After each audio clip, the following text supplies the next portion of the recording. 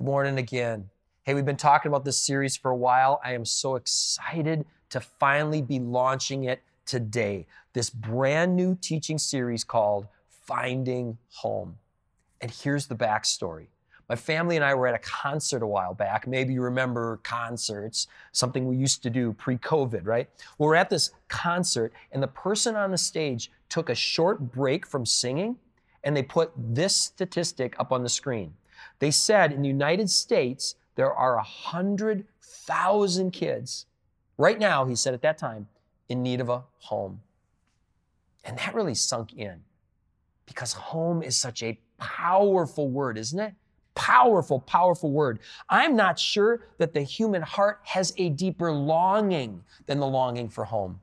To have a place where we are known, have a place where we're loved unconditionally, to have a place where we feel safe and secure. You know, remember those times where maybe you were lost as a kid. Think about what that felt like. What did it feel like to look around and to not see somebody that you knew, or to not see some face that was really familiar, to look around and not have somebody that you know was looking out for you? According to Chris Tomlin, who was the artist at that concert, 100,000 kids right at that moment didn't have that kind of security just here in the United States. Well, we just wrapped up a series called The Word. This is what Scripture says about you and the God who created you. This is from Psalm 139. "O Lord, you have searched me and you know me. You know when I sit down, you know when I rise up. You discern my thoughts from afar. You search out my path and my lying down. You're acquainted with all of my ways. If I take the wings of the morning and dwell in the uttermost parts of the sea, even there your hand shall guide me. Your right hand shall hold me. For you formed my inward parts. You knitted me together in my mother's womb. I praise you, for I am fearfully and wonderfully made. Wonderful are your works. My soul knows that very well." This is why so many people equate finding Jesus with coming home. Because experiencing the presence of God, the God that inspired those words, that presence connects us with our deepest longings, to be loved, to be known, to be accepted, and to know that we know that we know that we're never alone. All right, let's continue on. Verse 23, "Search me, O God, know my heart. Try me, know my thoughts, and see if there's any grievous way in me, and lead me in the way everlasting." In this series, what we're going to do is we're going to do this. We're going to challenge one another to search our hearts, examine our thoughts, look at our ways, and ask whether or not God is asking us to play a role in helping kids find a home. Well, at that same concert, the artist did this. He put another stat on the screen right next to the first one. In the United States, there are 100,000 kids in need of a home. And how many churches are there? 400,000. Let's do the math. If just one church in 4 would step up to this challenge, what would happen? We'd find a home for all 100,000 of those kids. As people who've been adopted by a gracious Father and welcomed into His family, let's press in as a church and ask questions about how we can help more kids find home. Well, unfortunately, I need to hit pause, and I need to take a moment to say this, that there are a number of voices, a large number of voices, a growing number of voices who say things like this, and I kid you not. They say things like, if you hear a church talking about justice, run. Run, they say. Because they say churches shouldn't be talking about justice, they should be teaching the Bible. You guys, I'm in the Bible almost every day. And I want to challenge you, if you're hearing these voices and you're not sure what the Bible does and doesn't say, look for yourself. Don't just listen to those voices, look for yourself. Here's a couple places you could start. What does the Scripture say about bringing hope and healing to a broken world. It says things like this. Go to a resource like BibleGateway.com. Do a keyword search for justice. And take some time. Look at those. Look at them in context and see what they say. Ask questions like, what kind of fast does the Lord find acceptable in Isaiah 58? Ask questions like, what does the Lord require of us in Micah 6:8? Look at what Old Testament text Jesus opened to as he began his ministry in Luke 4. Ask yourself what behaviors separated the sheep from the goats in Jesus' own words in Matthew 25. How is pure religion described in James 1:27? In 1 John 3:17, what does the Word of God say? What does the Bible say about those who have things that we need, but close their hearts to those who don't? My brothers and sisters, followers of Jesus should not love in word and talk only, but also with actions and in truth. Can I get an amen? Amen. None of us can do everything, but I am convinced that every believer should have a substantive something. During this season, you might just find yours. All right, let's start our journey here. If you're taking notes, I invite you to write this down. Jesus welcomed children home. Following Jesus, it is Christianity 101. And let's look at what Jesus modeled and what Jesus taught. If you have your Bible with you, please open with me to Matthew chapter 18, verse 1. It says this, "At that time, the disciples came to Jesus and they asked, 'Who then is greatest in the kingdom of heaven?'" The words "at that time" that open up this chapter seem to help us with the location where this thing that's about to happen happened. The passage right before this one places Jesus and his disciples at a town called Capernaum, possibly in a home, the home of Peter and Andrew. If that's the case, then that is the perfect setting for this chapter, because chapter 18 is the fourth of 5 major teaching discourses in Matthew that are often referred to as the community discourses. The community discourses. In this chapter, chapter 18, Jesus casts a vision for a new and different kind of community, which he calls the church later in this chapter. Verse 17. In this chapter, chapter 18, Jesus, as he's casting a vision for this community, he talks about sin, but he talks about forgiveness. And he talks about how God is like a good shepherd who will leave the 99 that are safe so that he can go out and find that lost lamb that isn't safe. It's also the place, interesting enough, where we get the idea that we might have guardian angels. That's in this chapter too.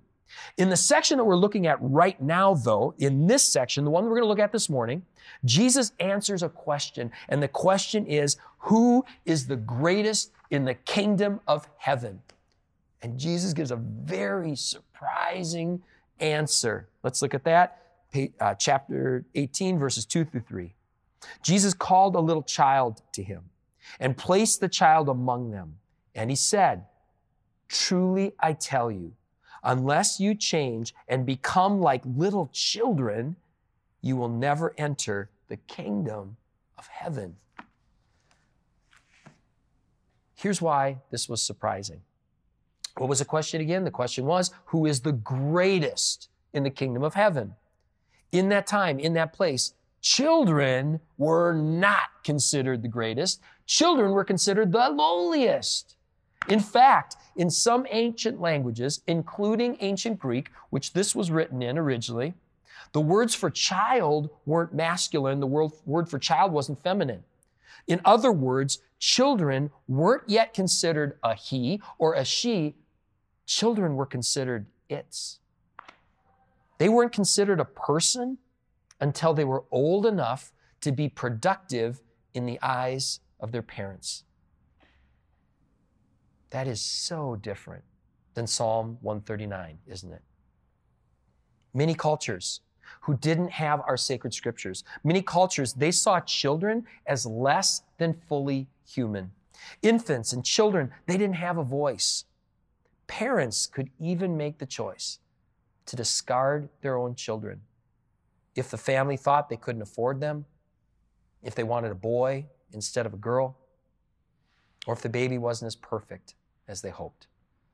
In cultures that weren't shaped by Scripture, babies that weren't wanted would sometimes even be put outside the village, where they'd be left to starve or where they would be eaten by predators. I want to show you something. I came across this quote as I was doing my research. The most powerless members of ancient society were little children. In Jewish culture, children were loved, not despised, but they had no status apart from that love and no power or privileges apart from what they received as total dependence on their parents. Here's why I'm sharing that quote with you. It's been 2,000 years, and that's still true today, isn't it? It's still true that if a child doesn't have an advocate looking out for them, they don't have a voice, even in the United States. Children have very, very little protections if there isn't a loving adult looking out for them. We can all think of examples where babies, where children, where teens aren't safe, in some cases, even from their own parents. When a child doesn't have an advocate, they lose their voice, they lose their rights, and they become extremely vulnerable. Imagine then being one of those 100,000 kids who doesn't have a home. Imagine being a kid who is lost in a system without an advocate who's looking out for them. Jesus goes even further than Psalm 139. Jesus, what he does, he draws everyone's attention to a child, and then he says, hey, if you want to be great in the kingdom of heaven, there's your example. There it is. Again, Jesus, he goes beyond Psalm 139. He says, kids aren't just intrinsically valuable, like it says in Psalm 139. It's more than that. It's more than you bear the image of God. You're fearfully and wonderfully made. You have intrinsic value. They're also trinsically valuable, if that's even a word. In addition to bearing the image of God, they also have a practical role. They can benefit us as adults. They provide adults with insights into how we accept and enter and achieve greatness in the kingdom of God. By observing a child, we can learn the importance of becoming dependent on our Heavenly Father. By observing a child, we can learn important lessons about trust. By observing a child, we can learn the importance of remaining adventurous and remaining eager and being ready to be drawn into a story, drawn into a great drama, which are all needed if you're going to follow Jesus. Can I get an amen to that? Amen. Children are valuable intrinsically and trinsically. And Jesus put an exclamation point on what he just said with these words. Verse 5 says this, and whoever welcomes one such child in my name welcomes who? Welcomes Christ. From there, I wish we had more time. From there, Jesus goes on to provide one of the strongest warnings that he issues anywhere for someone who would cause one of those little ones to stumble or one of those little ones to sin. Jesus of Nazareth loves kids. If you're taking notes, I invite you to write this down. Jesus still welcomes children home. Jesus' love for kids, it comes from a deep place. It comes from the one who was there at creation, through whom all things were made. It also comes from one who personally experienced these things. Jesus knows what it's like to be the unplanned pregnancy. Jesus knows what it's like to be born in a time where there was a state-sanctioned killing of his peers. Jesus knows what it's like to have an adopted father and possibly to have lost his dad at a young age. Jesus knows what it's like to grow up poor. He knows what it's like to be a refugee. He knows what it's like to be homeless. And this Jesus, who experienced all of these things himself, he invites us, he invites all of us, all ages, to come home. There's one last thing I invite you to write down, and it's this invitation. We invite you to join his family. We invite you to become part of that community that Jesus cast a vision for. A family where we are all brothers and sisters. A family that he called the church right there in chapter 18. A family that doesn't just care for individuals, but a family that cares for families as well. If you have your Bible with you, let's open one last time here. Mark chapter 10, verses 13 through 15. We read these words almost every time that we do an infant dedication. People were bringing little children to Jesus for him to place his hands on them, but the disciples rebuked the parents. When Jesus saw this, he was indignant, and he said to his disciples who were scolding the parents, he said, "Let the little children come to me. Do not hinder them, for the kingdom of God belongs to such as these. Truly, I tell you, anyone who will not receive the kingdom of God like a child will never enter it." Whew. Up until this point in this gospel, I don't think Jesus had ever spoken about the kingdom of God belonging to anyone else before. And here for the first time in this chapter, in this book, he says the kingdom of heaven belongs to such as these. And yet, the disciples rebuked the parents for bringing their kids to Jesus. Most parents don't need a scolding. Most parents could use some help. Can I get an amen to that? And what did Jesus do? Verse 16, Jesus took the children in his arms. He placed his hands on them, and Jesus blessed them. He blessed them. Jesus welcomed the children. He still does. And how does he primarily do that these days? Through his body, the church. We're the body of Christ. We're his hands and feet. Let's be a body that blesses kids and blesses parents. And let's bless kids of all ages, parents that have all ages. That word translated here in Mark chapter 10 as little children, it's a Greek word that can refer to a wide range of ages. I love that they used that word. That word that they use, it can refer to an 8-day-old infant. It can refer up to a 12-year-old kid. And we are working like crazy during this season to figure out how we as a church family can be a blessing to kids and their parents. And maybe God's going to call some of you to step up and help with that during the season, to help us right here in our own church family to care for kids, care for teens, invest in them. But I also believe that God's going to call many of you to more. That's why next week we're going to zero in on adoption. That's why the week after that, next week we're going to focus on fostering. And then the week after that, we're going to focus on adoption. And then the week after that, we're going to talk about what it means to be a church that extends the love of God both to moms and to their unborn babies. As we're developing this series, we're going to develop a site at the same time that you can access through this link, emmanuel.church/findinghome. It is a work in progress. You might click there today and recognize that it's not fully formed. That's because we're building this thing as we're going.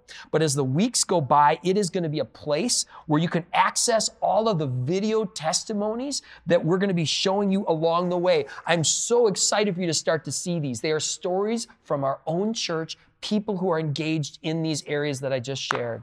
It's also going to be a place where you can find helpful links to people and organizations that can help you learn if something is stirring inside of you, how you can get involved with fostering, with adopting, with sanctity of life. And you can also come around people who are already engaged. And there are a lot of families at our church already engaged.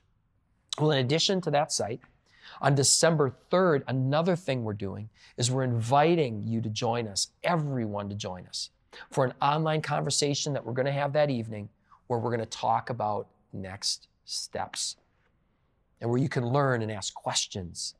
Well, we're going to do our best to provide more details about that as we have them. We are on this journey with you. And one of the things I'm really actually very glad about is that we didn't prescribe on the front end everything that was going to happen on that new little site, microsite, or what's going to happen in that conversation. Because as we've been on this journey, we've been meeting you, we've been talking to you, we've been getting your emails. So many of you who've already been engaged in all of these things. And so much of what's going to happen at that conversation is going to be shaped what happens between now and then.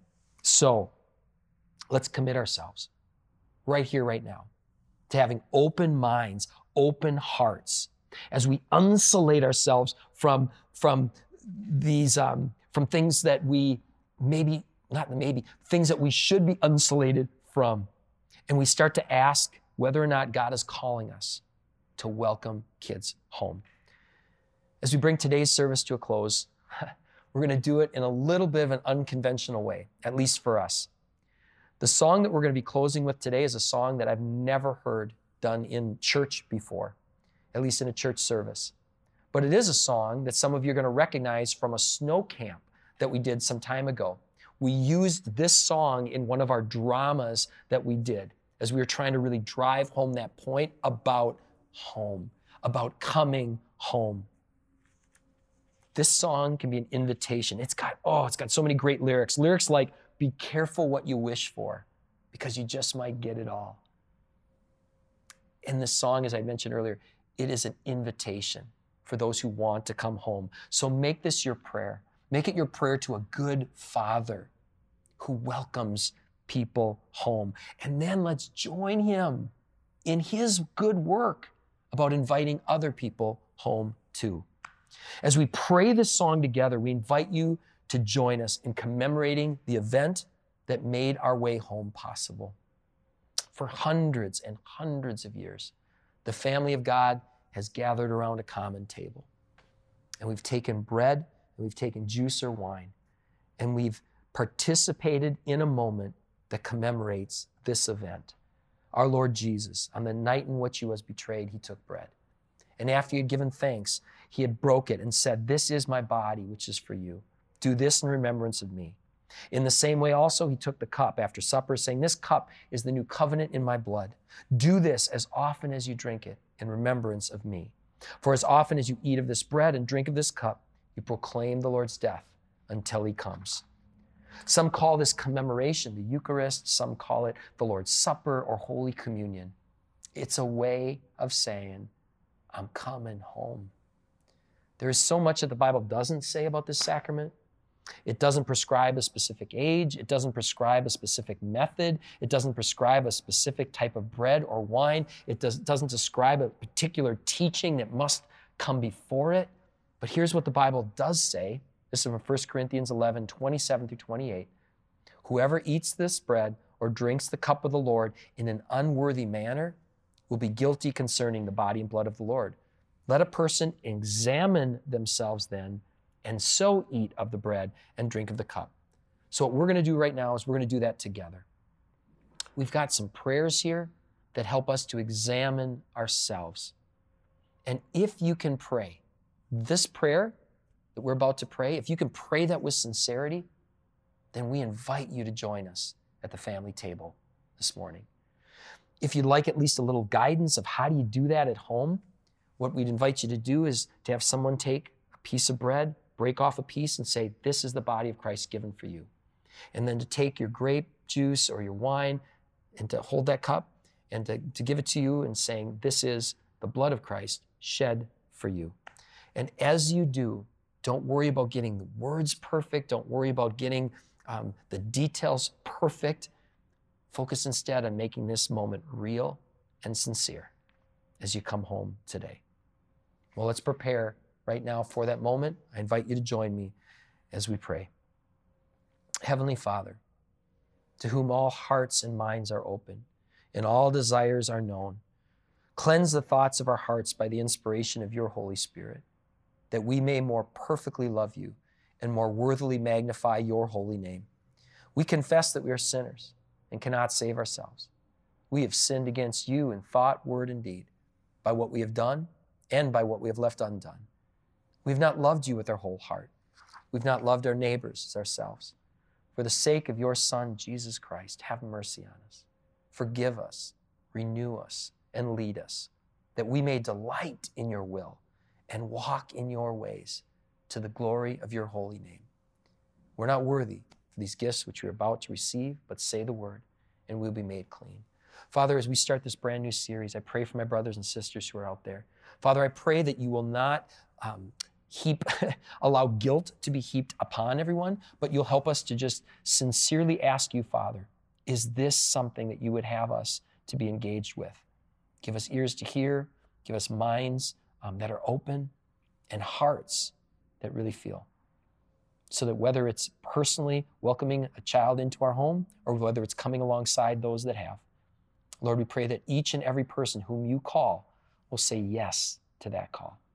And now, Father, we join our voices here together all around, not just the Twin Cities, but all parts of the world right now where people are tuning into this. We pray this prayer that is being echoed by voices not just in this church, but in churches all around the world. Our Father, who art in heaven, hallowed be your name. Your kingdom come, your will be done, on earth as it is in heaven. Give us this day our daily bread, and forgive us our trespasses, as we forgive those who trespass against us. And lead us not into temptation, but deliver us from evil. For thine is the kingdom, and the power, and the glory, forever and ever. You're such a good Father. Thank you. Amen.